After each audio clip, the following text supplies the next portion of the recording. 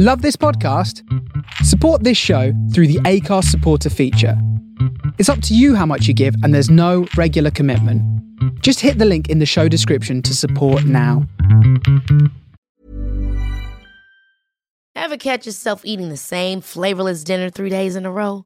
Dreaming of something better? Well, HelloFresh is your guilt-free dream come true, baby. It's me, Keke Palmer. Let's wake up those taste buds with hot, juicy pecan-crusted chicken or garlic butter shrimp scampi. Hello Fresh.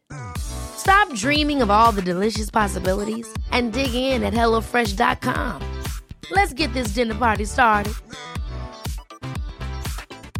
When you're ready to pop the question, the last thing you want to do is second-guess the ring. At BlueNile.com, you can design a one-of-a-kind ring with the ease and convenience of shopping online. Choose your diamond and setting. When you find the one, you'll get it delivered right to your door. Go to BlueNile.com and use promo code LISTEN to get $50 off your purchase of $500 or more. That's code LISTEN at BlueNile.com for $50 off your purchase. BlueNile.com, code LISTEN.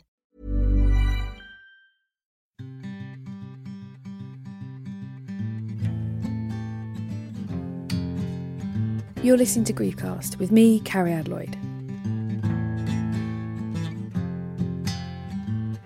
How do we actually grieve for someone? How does it change and evolve as we get older? My dad died when I was 15, and it took me many, many years to be able to express what I had gone through. So I decided to create Griefcast, a chance to talk, share and laugh about the weirdness of grief, death, pain and agony, but with comedians. So it's not that depressing, I promise. It's bleak, but you'll laugh as well, which for me is a perfect night in. Each week on Griefcast, I talk to a different comedian about their own personal experience of grief, as we remember someone special that they have lost along the way. It's not easy to talk about death, but it does help if you've chosen a career designed to hide your true feelings about anything emotional. Whether it was long ago or you've just lost someone, Griefcast is a chance to talk about the peculiar human process of death.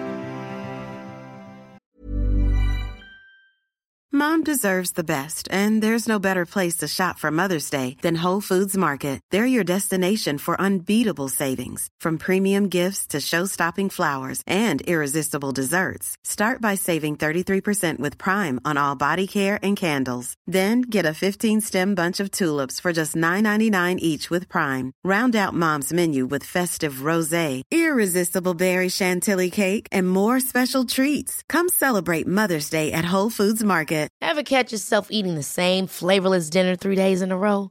Dreaming of something better? Well, HelloFresh is your guilt-free dream come true, baby. It's me, Keke Palmer. Let's wake up those taste buds with hot, juicy pecan-crusted chicken or garlic butter shrimp scampi. Hello Fresh. Stop dreaming of all the delicious possibilities and dig in at HelloFresh.com. Let's get this dinner party started. There's never been a faster or easier way to start your weight loss journey than with PlushCare. PlushCare accepts most insurance plans and gives you online access to board-certified physicians who can prescribe FDA-approved weight loss medications like Wegovy and Zepbound for those who qualify. Take charge of your health and speak with a board-certified physician about a weight loss plan that's right for you. Get started today at plushcare.com/weight loss. That's plushcare.com/weight loss. plushcare.com/weight loss. This week I'm talking to Jade Adams. Jade was nominated for Best Newcomer at the Edinburgh Comedy Awards this year. She won the Funny Women Awards in 2014 and is a totally brilliant performer. Jade came to talk to me about her sister who died 5 years ago this year. Jade is a really honest person, and I really love the talk we had, as she talks so passionately and so brutally about how she dealt with her own grief. So be prepared, get your tissues ready. Hello and welcome to Griefcast. I'm very excited today to be joined by stand-up, singer, cabaret performer, winner of the Funny Women Awards, the amazing Jade Adams. Hi, Jade. Hi, Carrie-Ad. Thank you so much for coming. My pleasure. So who are we remembering today? My sister Jenna. And so how long ago did Jenna pass away? She died 5 years ago on April 24th. Oh, wow. So yeah, not long ago that you had the anniversary Of the 5-year, Oh, yeah, 5, yeah. we just had it, yeah. Yeah, how was that? Did 5 feel like significant? Or? I was in a really bad mood. Oh, yeah. I hear a lot of people allow themselves that day, maybe their birthday, to be in a really foul mood. I was working as a waitress in a cafe in Newington Green, which is how I'm pretty sure that song goes. I was working there and I sort of had to go in. And I didn't want to be there at all. And on those days I feel justified in any bad behaviour that I may want to have. Yeah. Like I'm an asshole. Like I just will not be agreeable. I'll cry if I want. If I want to have a cigarette, I'll make it about my sister dying rather than it being that I want to go for a fag. I'd be like, I have to go. You know, I always feel like slightly loud. Like I always feel like I've got that card and I don't play it every day. So you know what? If I want to fucking play it today, I will. I just think that's, you know, if you've had this really horrible thing happen to you, especially we've had it young as well. Yeah. I think people that have lost people older don't get it as much. Yes, I agree with you. It's not as such Or they probably disagree with that. But like I think because we're younger, we get the card. Yeah. And if anyone says something like, well, I think that's right, I'll be like, well, you haven't got a dead sister. Yeah, you don't know what it's like. You don't know what it's like. I remember so my dad died when I was 15 and I must have been 17 and loads of us tried to bunk off school and we got caught like sneaking out and the teacher was like absolutely bollocking everybody and she looked at me and I said, it's my dad's anniversary, and she knew. She went, go home, and everyone else got detention and I didn't, and I felt really bad but also like fair play. I mean, come on, I've got to get something out of this. You've all got your dads. Exactly.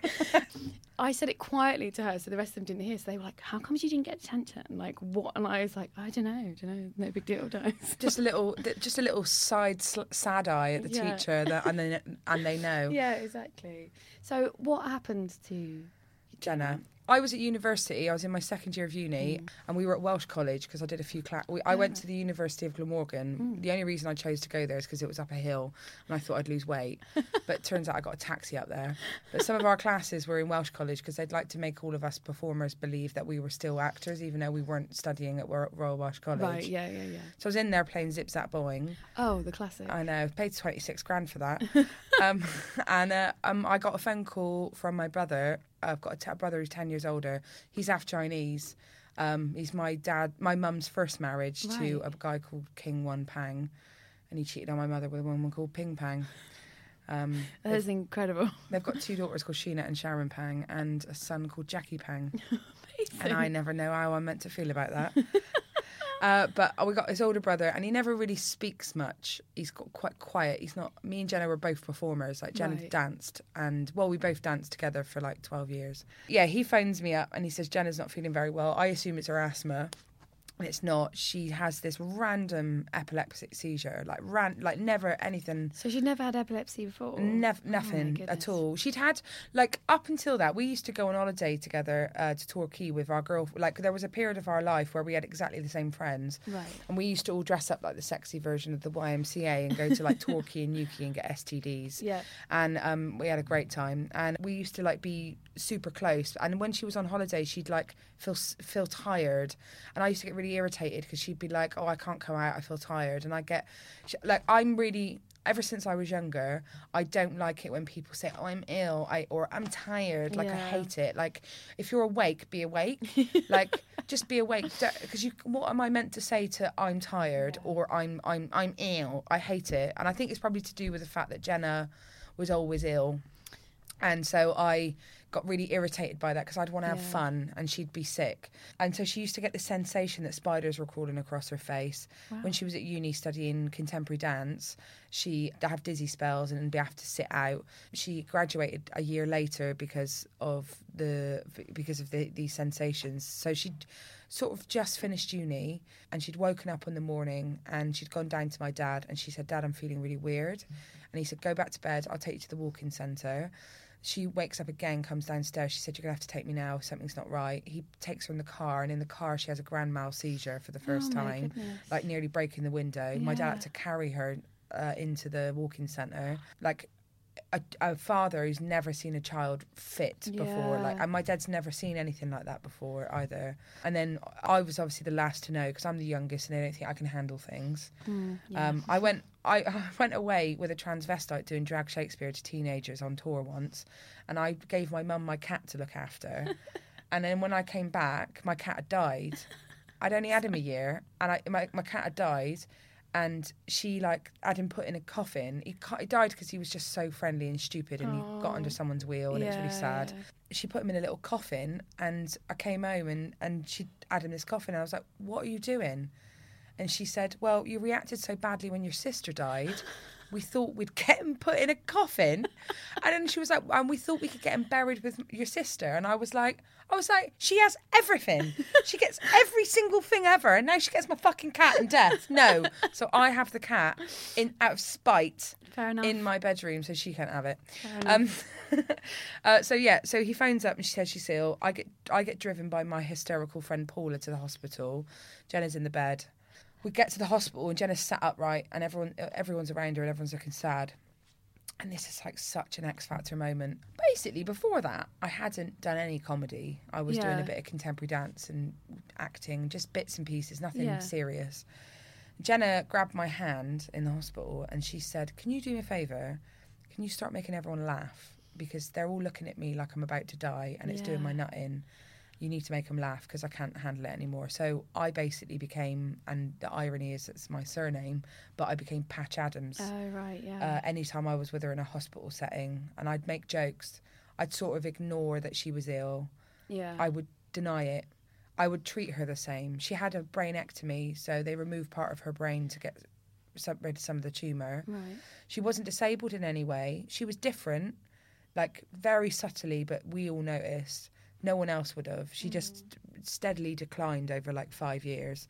But she was different, but not disabled. She married a guy called Jason. They got married in between the diagnosis and her death. So when they brought her in, they thought it was just epilepsy, and then they immediately said, it's a brain tumour. Because it was so random, they knew it was more when she was in the walk-in centre, and they rushed her into hospital and she had a CAT scan the minute she got in. And they said... They saw the shadow, then they gave her an MRI scan and a biopsy. Then they found out it was a cancerous tumour. Wow. But it was localised. It wasn't spreading. It was just localised to her head. So they were like, we can remove... They thought they were only removing 20%, but they got near 50% of it out. Wow.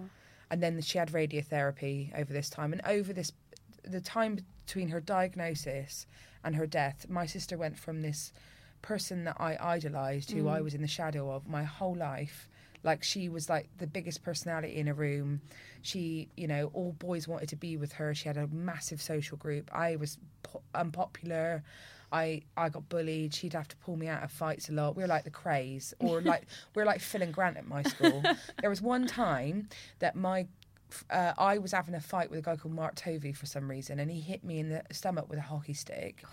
They had a fight because Jenna always got called over to come and sort me out. They had a fight. She got punched by him, but nothing showed up. We went to the school toilets, and my sister went, "Punch me in the face." And I was like, "What?" And she was like, "Punch me in the face. We need to make it look worse. Otherwise, we're going to get in trouble." So basically, I wouldn't do it. It's my sister's punching herself in the face in the toilet. Makes her sound mental. She's not at all. It's that classic. It doesn't. It sounds like the teenage logic. Like, this will definitely solve it. If I've got a bruise, I'm solved. And many a time I would be with a group of friends thinking, "Is that the best? Guys, is that the best idea?" I think it comes from like having a sibling who's the same sex as you as well. Like, you get this real pack mentality of like siblings that are the same, and we were 2 years apart as well. So close. So she had radiotherapy, put on loads of weight. She went from this person I idolised to this person I avoided over like 5 years. Her dying, do you know what?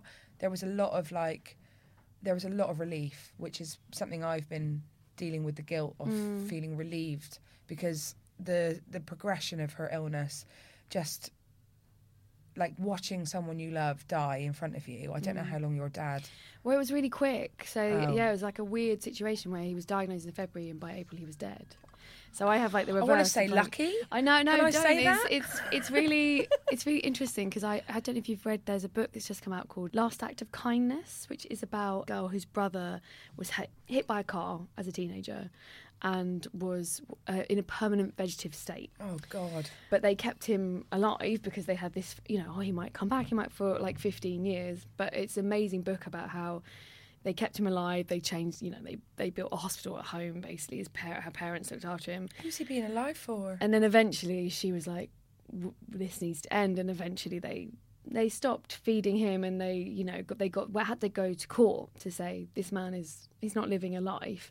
And you should read it, because the whole book is about the guilt that she had of wanting him to die, because she was like, he was a very sociable, charming, good looking young teenager, played football, and she was like, this wasn't a life anymore. So it was really, it's interesting from my perspective, because I always get jealous of people at a long time, because I'm like, oh, you had time to get your head around it.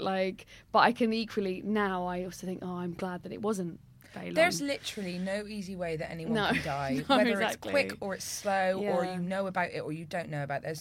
It's never easy. Good. Yeah. The only thing you get from it is that everything becomes easier after. Yeah.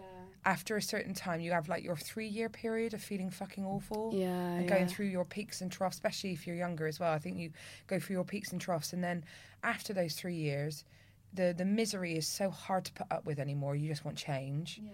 And so it just starts happening, and you start like saying yes to going out. Yeah. And like you start agreeing to go to things, and like the amount of people I've pissed off over the last...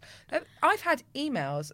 I was thinking about doing a show about it, but I don't know if I will. But I've had emails from people who I was friends with from school. And this girl, because we both got asked to be a bridesmaid at our friend's wedding. And the only time I'd been a bridesmaid before that was with my sister. Right. It was really hard. Yeah. That wedding was difficult, and I admit that wedding was hilarious. So basically, this is funny. So Jenna was sick. So the wedding was really important. Yes. She got it in the biggest church in Bristol. It's St Mary Redcliffe Church, because she's got cancer. The amount of shit my sister got because she had cancer. Like, she used to rinse people for it. Again, why not? Why not? She had her brain tumor she became a person with a brain tumor rather than you see in the paper or the magazines of people like who find out they've got cancer and then they like try and fight it and like change their life and shave their head and like paint it and like go on all these charity. My sister didn't do that. Yeah. My sister basically walked around being the Del Boy of cancer, trying to get out of people anything she could. Yeah. She's kind. I'm making her out to be that she's not, because she's a very kind, and she would like go out of her way to help someone. Yeah.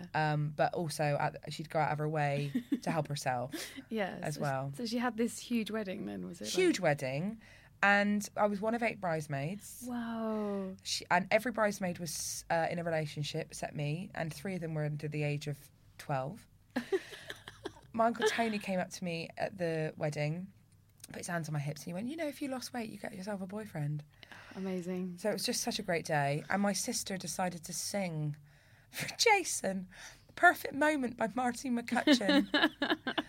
And everyone was like, oh my God, she sounds amazing. And like almost clasping their hands and like putting their head to the side and like looking at her like she was some sort of angel of like, she's so brave.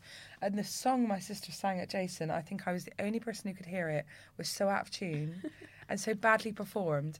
And I was almost looking around the room going, are you all mental? And it was because she had cancer. Yeah, well, you can't hear it, you but can't, I of could. course. Yeah, well, only super close family can still see that person. Yeah. So I guess you obviously reached this relationship where you were still willing to be honest with her. Yeah. In a world she didn't want it. Yeah, really? No, we fought a lot. I mean, oh my God, this is so X Factor.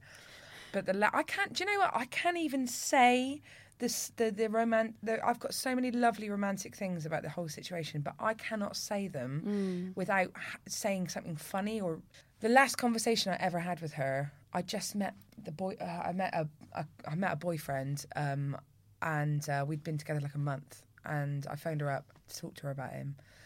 And I told her, he's ginger. And she called him Ronald McDonald. She said to me, the last 3 words she said to me were, I love you. And I said, I love you back. And I'm so pleased that it was those words and not, you're an asshole. Yeah. I fucking hate you. Why are you fucking ignoring me? Like, because it could have been that. We could have had an argument. Because we were so close to that, like, we're always 2 steps away from arguing with each other. My mother always wanted us to be super close, and what she's realised is we were. Yeah. but in our own way. Yeah, and I think arguing is not always, like, because it's fun. I argue with my dad an awful lot. Like, I didn't have a great relationship, which, again, after he died, everyone was like, oh, you know, he was so wonderful to you. And you're like, it wasn't that simple, was it? It's like, no, I mean, we, like, screamed at each other quite regularly. And also, I think it depends on the kind of person you are. If you use comedy as a defence, which clearly we both do, because that's our jobs, I couldn't handle the situation. In the corner of my eye, I could see what's happening, and I would look at it and go, I physically can't, I know I can't cope with that, like, it'll kill me. So Jenna told me in an argument, she didn't, so basically after she had her massive operation, she had this huge scar on her face with staples in her, like it was horrendous. She'd had the operation, and then during the operation she died on the table. Oh, wow. When she woke up, the doctor asked her if she wanted anyone to know, and she said no. And then about 6 months later, we're having a blazing row. She fucking says it to me when we're in the middle of a row. I died! I was like... not knowing what to do. Amazing sibling. She's such a bitch. That's amazing, because it's like the other thing going, I'm not going to say it now, but I'm going to keep it. She held that in. Oh, yeah, because she knew it would be a good argument winner. I'm with her on that. Like, I have quite a few things that I'm like, not now, but one day, if you ever cross that line, I have the card ready. I'm just going to say it. So she, so her death, I was with this boyfriend. Ronald McDonald. Ronald McDonald, or Ollie Bettersworth, is his real name. And we are in bed, and I get some phone calls from my mum, and I pick up. My mum says Jenna's had a fit, and that's it. She's never going to wake up again. Oh my God. She'd slowly deteriorated, but nothing that we really wanted to know. Like, the last time I was with her was my nan's 80th. The whole family were together, and she was there. And looking back on the photos, oh my God, she looked ill. She looked real bad.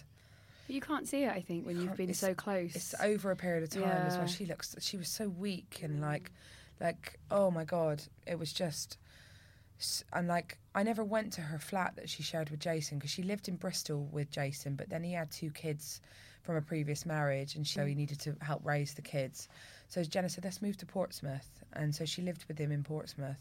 And I couldn't go there because I just felt sorry for her. And I felt if I'd gone there, I'd felt guilty, because I can't imagine what it was like for him, like being with her either. And like, he ran away to fishing all the time and left her on her own. And the only reason she wasn't alone when she died is because he'd forgotten something from a fishing trip. Otherwise, she'd have been in the flat on her own. And we were angry at him about that. He moved on very quickly after Jenna died. I think it was about 8 weeks. And then that is quick. 8 weeks, and he got in touch with me and said he'd met someone else.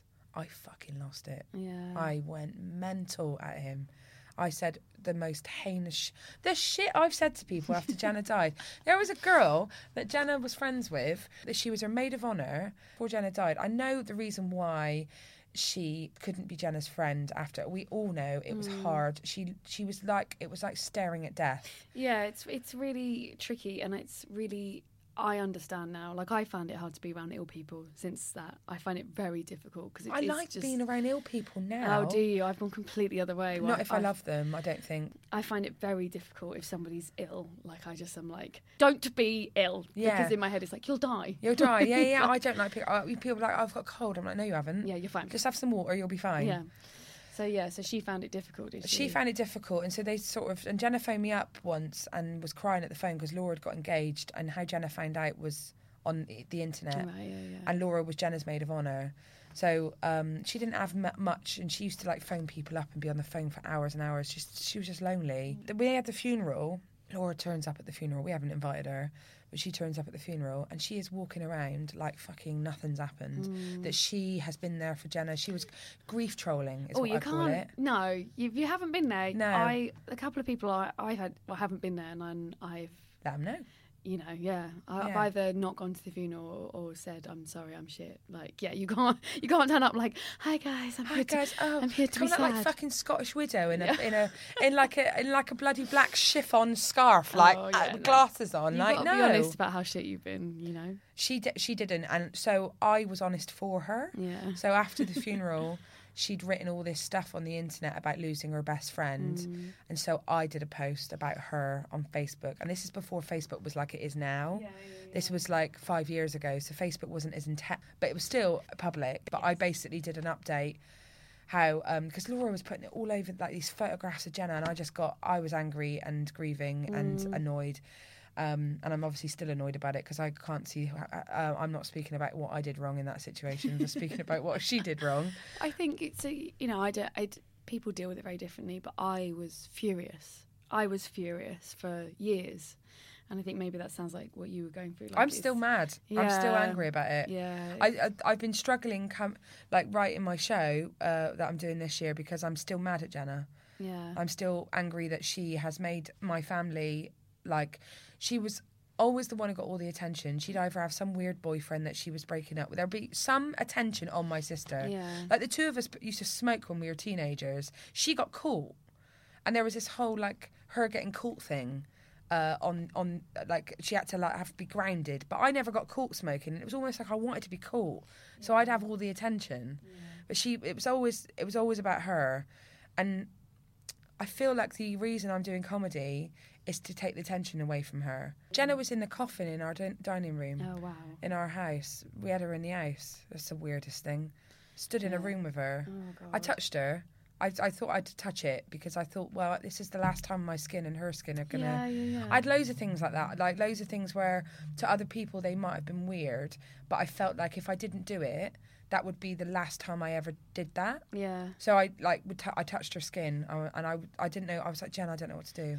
I didn't even know. I'm not religious, so I was like, what am I doing? Yeah. Why? And Mum was like, you need to go in there. I'm really glad she did because I wasn't going to go in there. She was like, you need to go in there. I think somewhere in your brain you need to see them dead as well. Yeah, you do. So that you look and you go, and I don't know if you had this because my dad was a very full of life person. So when he was dead, he was like, God, he's gone. He's dead. Like, he's really gone. Yeah. You sort of go, oh, there's nothing. Were you there when he died? Yes. Yeah. Yeah. Did you have that thing that they do, that dead bodies do, which is where they go, oh, God, yeah. I was like, it's a miracle!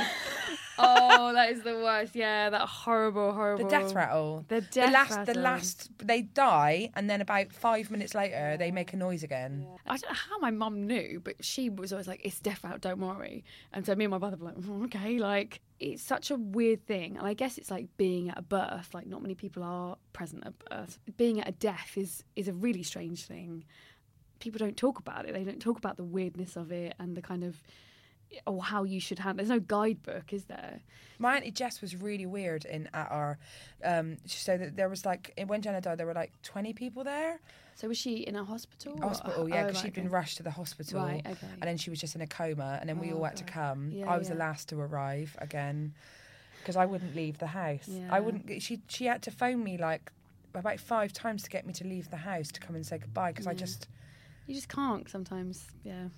Also, the other thing is the guy I was with, I mean, he'd been with me a month and then my sister died. Whoa. Like, and then he was there when I got the phone call as well. Oh, and he came with me. He said, do you want me to come? And I didn't want to take the train on my own. Yeah. So I was like, no, come. And also, I didn't want to be the only one there without a partner as well. Like, because everyone had my mum and my dad, and I don't like touching people when I'm feeling vulnerable. And it would have been different with Ollie because I needed to touch. I could touch him for that. And our relationship ended 2 years later, and he wanted to split up with me way before he did, but he couldn't.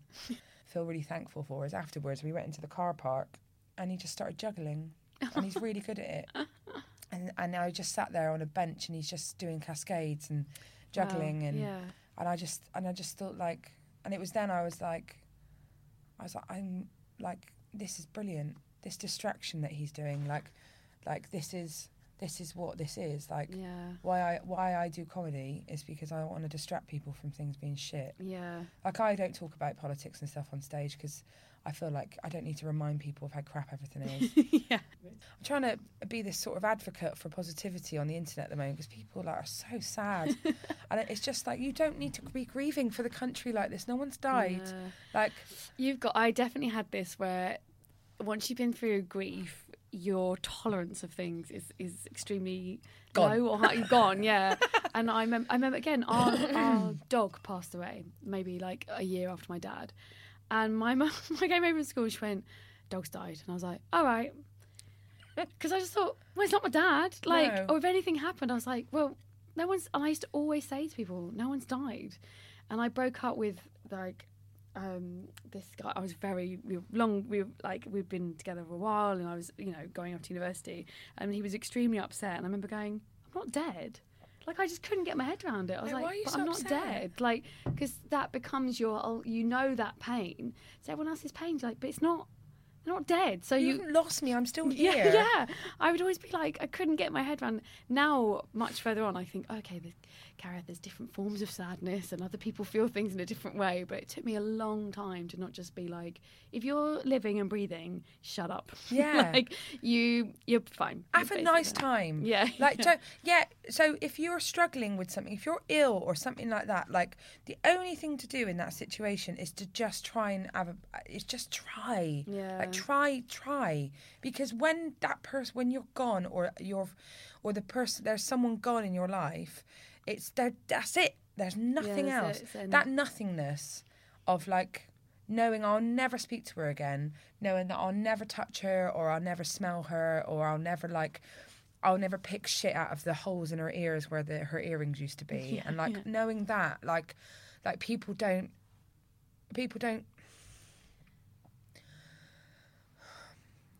just don't realise that that's it. Yeah. There's nothing else. The finality of it, I think, is really, unless you've been through it, They just don't get you it. just don't get it. And I feel like really lucky that I've been through it in a way, because it just makes you, I don't know if you got this as well, but I just feel fearless. I definitely did for about, You just feel like you nearer can the do time. anything. I find the fear came back. Yeah. The fear definitely came back, but I was... How old were you when it came back? How long after? I'm just thinking, like, how long have I got? Yeah, how long have you got? Until I start shitting my pants. It did take ages. I mean, I'm nearly, like, it's nearly been like 18 years or something. So I'm getting to the weird point where he's been dead longer than he was alive now, for which you, is very strange. I'm older than Jenna ever will be now. Yeah. She's my older sister still, but Yeah. she died when she was 28. Yeah, those weird things, those weird little milestones that do get in your head. But I'm like, definitely for maybe a good 5, 6, 7 years, I was completely fearless. I didn't care what anyone thought at all. Yeah. Because your skin's been ripped off. Yeah. So you're like, what? And I remember thinking, like, what else could you possibly do that could make this worse? Like, Yeah. you What have you got? Yeah, what have you Someone got? calls me fat in the street. I don't get it. I used to get called fat a lot. Like, when fat wasn't popular, when James Corden and Adele hadn't made it popular. But, like, I used to get called fat in the street or something. And before all this happened, it would be the saddest thing that's ever happened to me. And I would cry and feel really insecure. And someone just, like, in a car did a drive-by fat shout, and, like, in a car, and just screamed out the window at me. And, like, I remember I was chatting to a friend, and I just, like, carried on walking, because it just didn't matter anymore. Yeah. What people thought about the way I looked, all the things I cared about before, like being unpopular. After Jenna died, I was alone for 5 months in a car with a man who he and I are friends now, but it was hard for us. This is the guy I went doing Drag Shakespeare with. Right, yeah. So Ollie and I had split up. Fucking sad. Just depression. And he had depression as well, so it was not a good Bleak. situation. And I left and I went on this tour, and I spent 5 months not talking to anyone, not talking to Teds or the girl that was driving, because she didn't really like me. I just sat and I thought for 5 months, and I thought about how I feel and what's important to me, and what I was going to do when I came back, and who am I? Because I hadn't been anyone. I'd been Ollie. I'd been whoever I was. I'd lost me. I'd lost my shadow. I'd lost who I was. I'd lost everything I compared myself to my whole life. Yeah. And I'm crying again. It's so emotional. And I'd lost that mirror that I used to hold up in front of my face. She'd gone, and I had to become me again. It's such a cliche, but, like, you after them. Yeah. Because without them, there's a piece missing. There's a hole, and, like, the hole will get filled up with other stuff. But, like, there is some, like, again, that MTC in you. There's something that you're like, oh, there used to be, like, a leg there, and it's not there.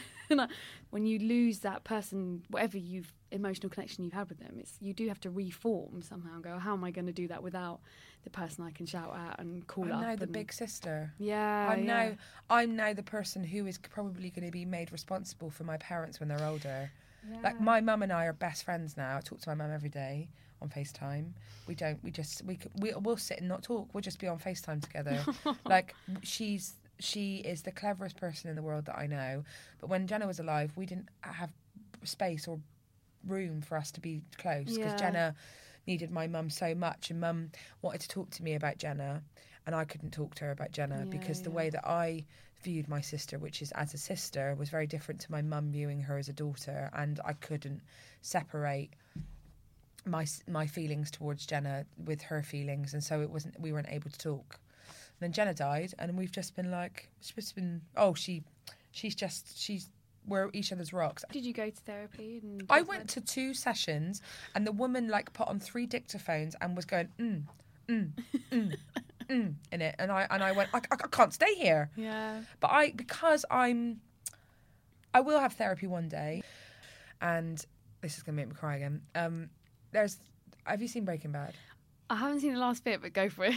Don't Are worry. you sure I'm going to ruin it? Don't worry. The wonderful thing about Breaking Bad is that it is a story of a man who gets told he's going to die, and it's what he does before he dies. Yeah. He goes from someone who's never done anything to this guy who had this incredible life. But in the middle, you're like, this guy's an arsehole. Look at all the people he's hurting in the middle. Yeah. But at the end, he dies. What? No, What? I knew.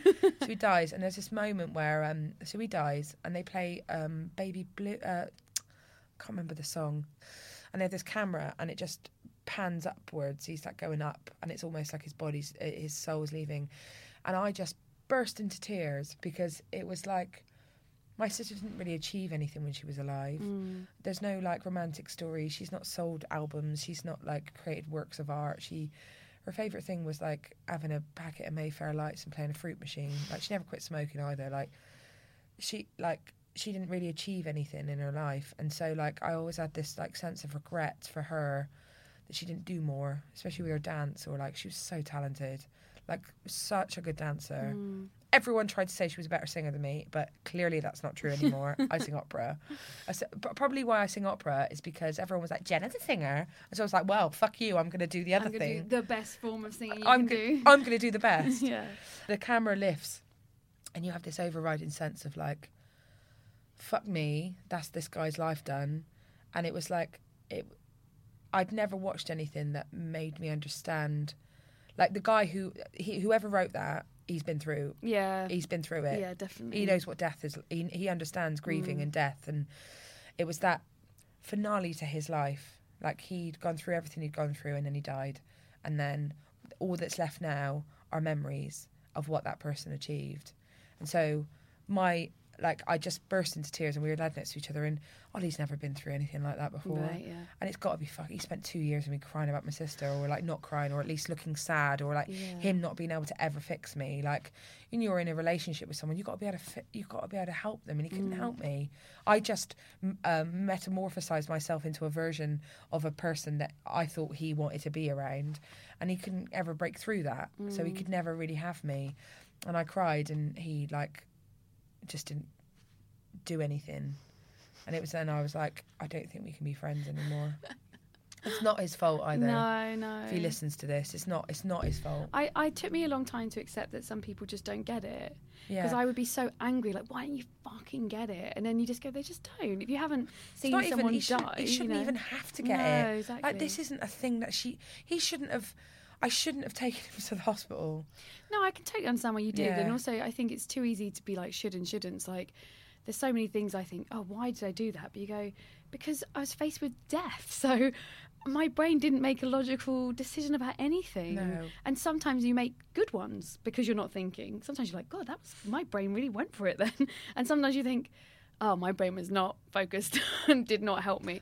But death is such a fucking... Like I always say, like the tablecloth's been pulled out, like everything's moved, but only a little bit, and you can't figure out where it used to be. Yeah. So you just make all sorts of strange calls, you know. That The shit I've done in the last 5 years, the situations I've put myself in, and I justify it because I watched my sister die. I do think, but it's funny because when you're justifying it, part of you thinks, like, am I being cheap? But there is a part that is true. You are going through that, and it does make you react weirdly to friendships, emotion, you know. relationships, it does take an awful long time. I think, again, when it happens young, that's the other tricky thing I found, is that everyone in your peer group is going through different things. Whereas you're dealing with, I now understand the concept of death. Whereas they're going, I don't fit my jeans, or I can't find a boyfriend. And you're like, oh no, I'm dealing with the giant. Not only are my thing. tits growing and I'm about to lose my virginity to someone that I probably don't like, all of this stuff that normally your parents help you with, you are going to be going through that without a father. Like you're the male role model, the person.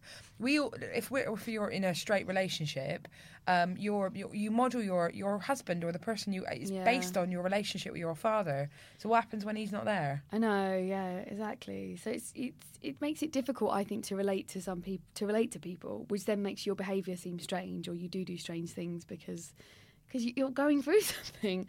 And I think especially in your 20s as well, like when everyone is kind of like partying and having a good time. I was at uni, and I can't have any like. I mean, university was horrible as well, but I never had anyone to. No one got it. I had no one to talk to. I had no one to talk to about it, and no one really. And also because I was friends with like performers, they were so wrapped up in themselves as well that they. I try my hardest now to be empath. I have sympathy. Is shit. If you're going to help someone who's grieving, just don't give them sympathy. No, they don't fucking want it. They want empathy. They want They want you to look at them and say, if I was in that situation, what would I need right now? Rather than going, is there anything I can get you? Like that. What am I meant to do with your feelings about this situation? I always think the people who ask is the people who don't ask. The people who are like, oh, you did that, and I didn't even. You brought the food round, you did the washing up, you took me out without asking, you paid for that thing. Like that's the people you're like, left me alone. Yeah. So I had after I didn't get back to this. So my friend got married after Jenna died. And we were all bridesmaids, and the lead up to the wedding, and we were going for all these like cocktail dress fittings, and I had like all these like buzzy little bridesmaid things, and I just fucking didn't want to do it. I wanted to be Joe's bridesmaid, but I didn't want to do all that stuff because they all like were in relationships with people that they were really happy with. They weren't grieving, and like I was just like, you know, smoking myself to like smoking weed until my eyeballs would like come out. Weed was my thing that I just got stoned for 2 years basically. I got stoned because I was grieving, guys, not because I was just a drug-addled. It was just weed as well. I just thought I'd put that in there. So the wedding came, and on the wedding, I like did all the hair and makeup for everyone and all the bridesmaids, and it was a lovely day, and I was really on it, and I was making sure Joe was looked after all day.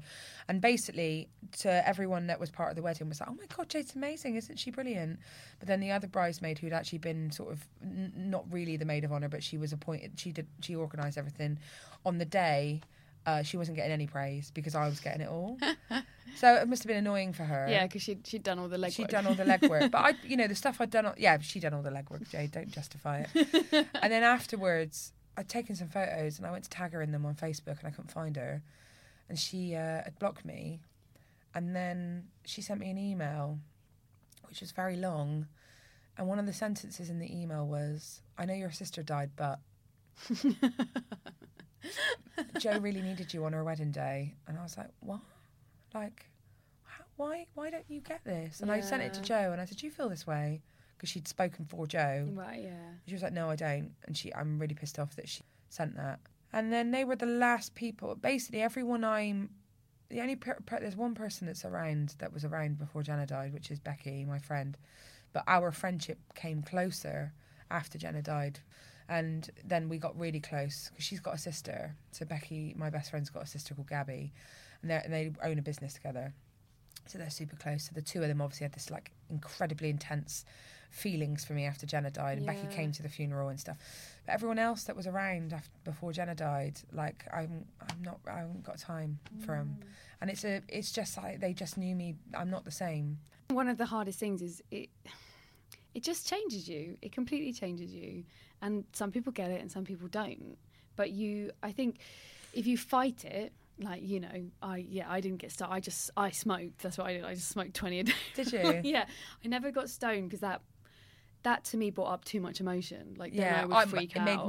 It made me die inside. Oh, yeah, no. So I would just smoke, and hardly drink. And you sort of have to go through this bit where you're nothing, and then when you come out the other side, it's, you are changed, and either people get it and they are willing to like the new you or learn about how you've changed, or they don't.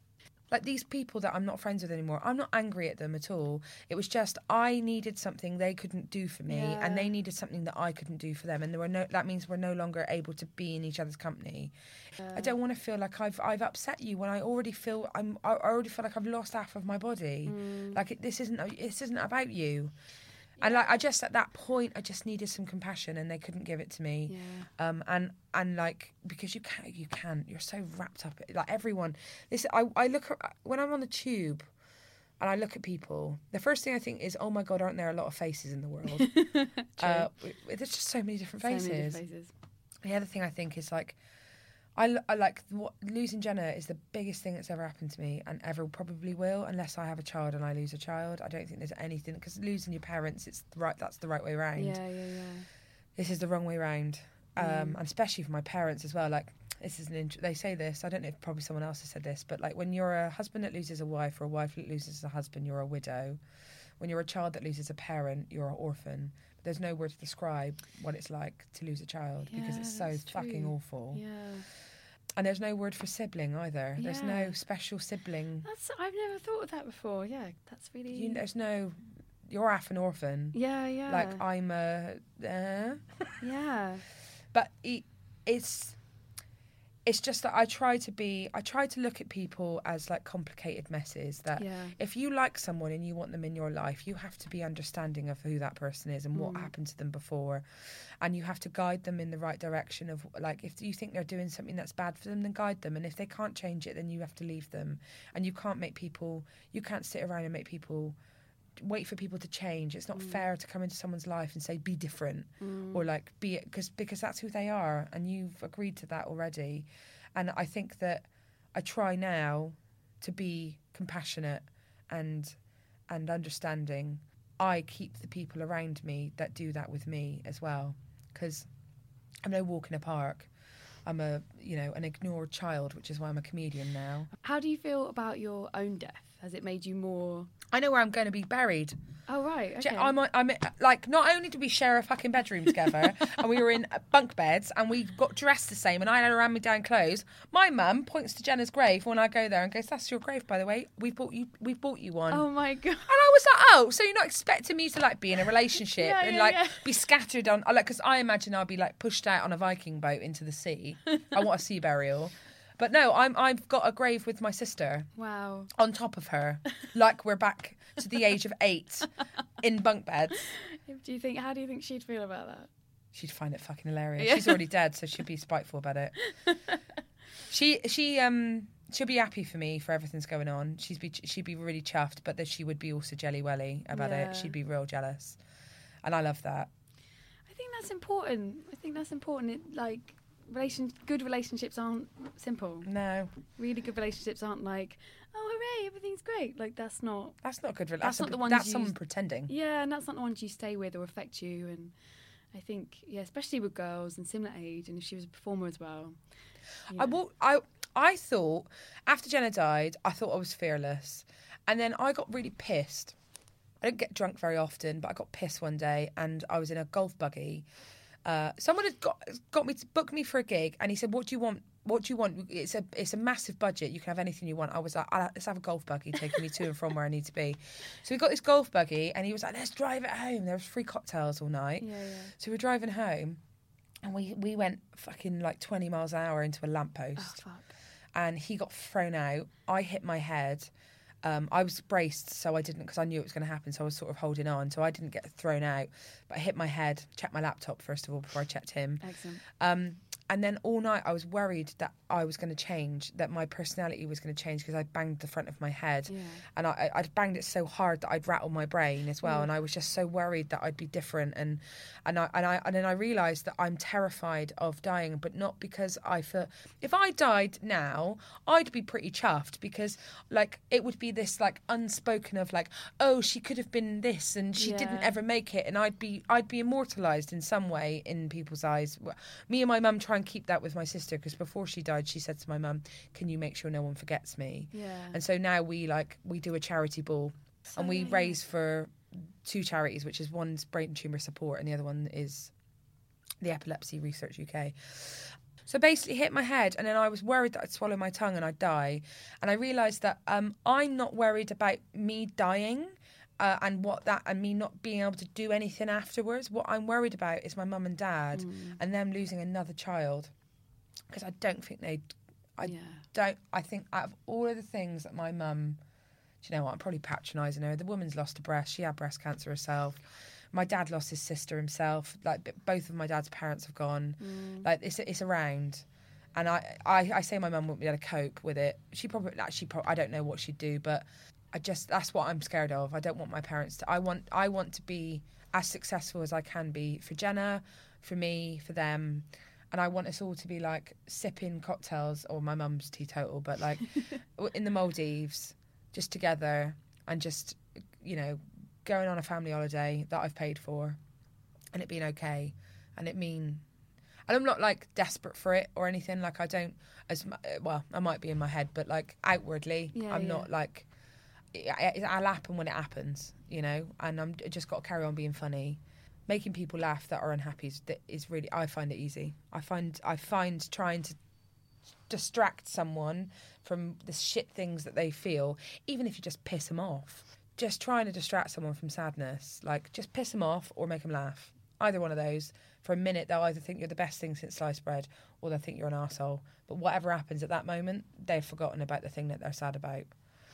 Amazing. Jade, thank you so much for talking to me. It was amazing. Thank you so much. That was lovely. You can follow Jade on Twitter at Jade Adams, and she's currently performing her Edinburgh show, Jade 31, at the Soho Theatre in London till January. Check out their website or jadeadams.co.uk for details. Thank you for listening to Griefcast. I've been Cariad Lloyd. You can find me on Twitter at Lady Cariad, or you can tweet at The Griefcast or email me thegriefcast@gmail.com. Music is provided by The Glue Ensemble, and you can find them at theglueensemble.com. Thank you for listening.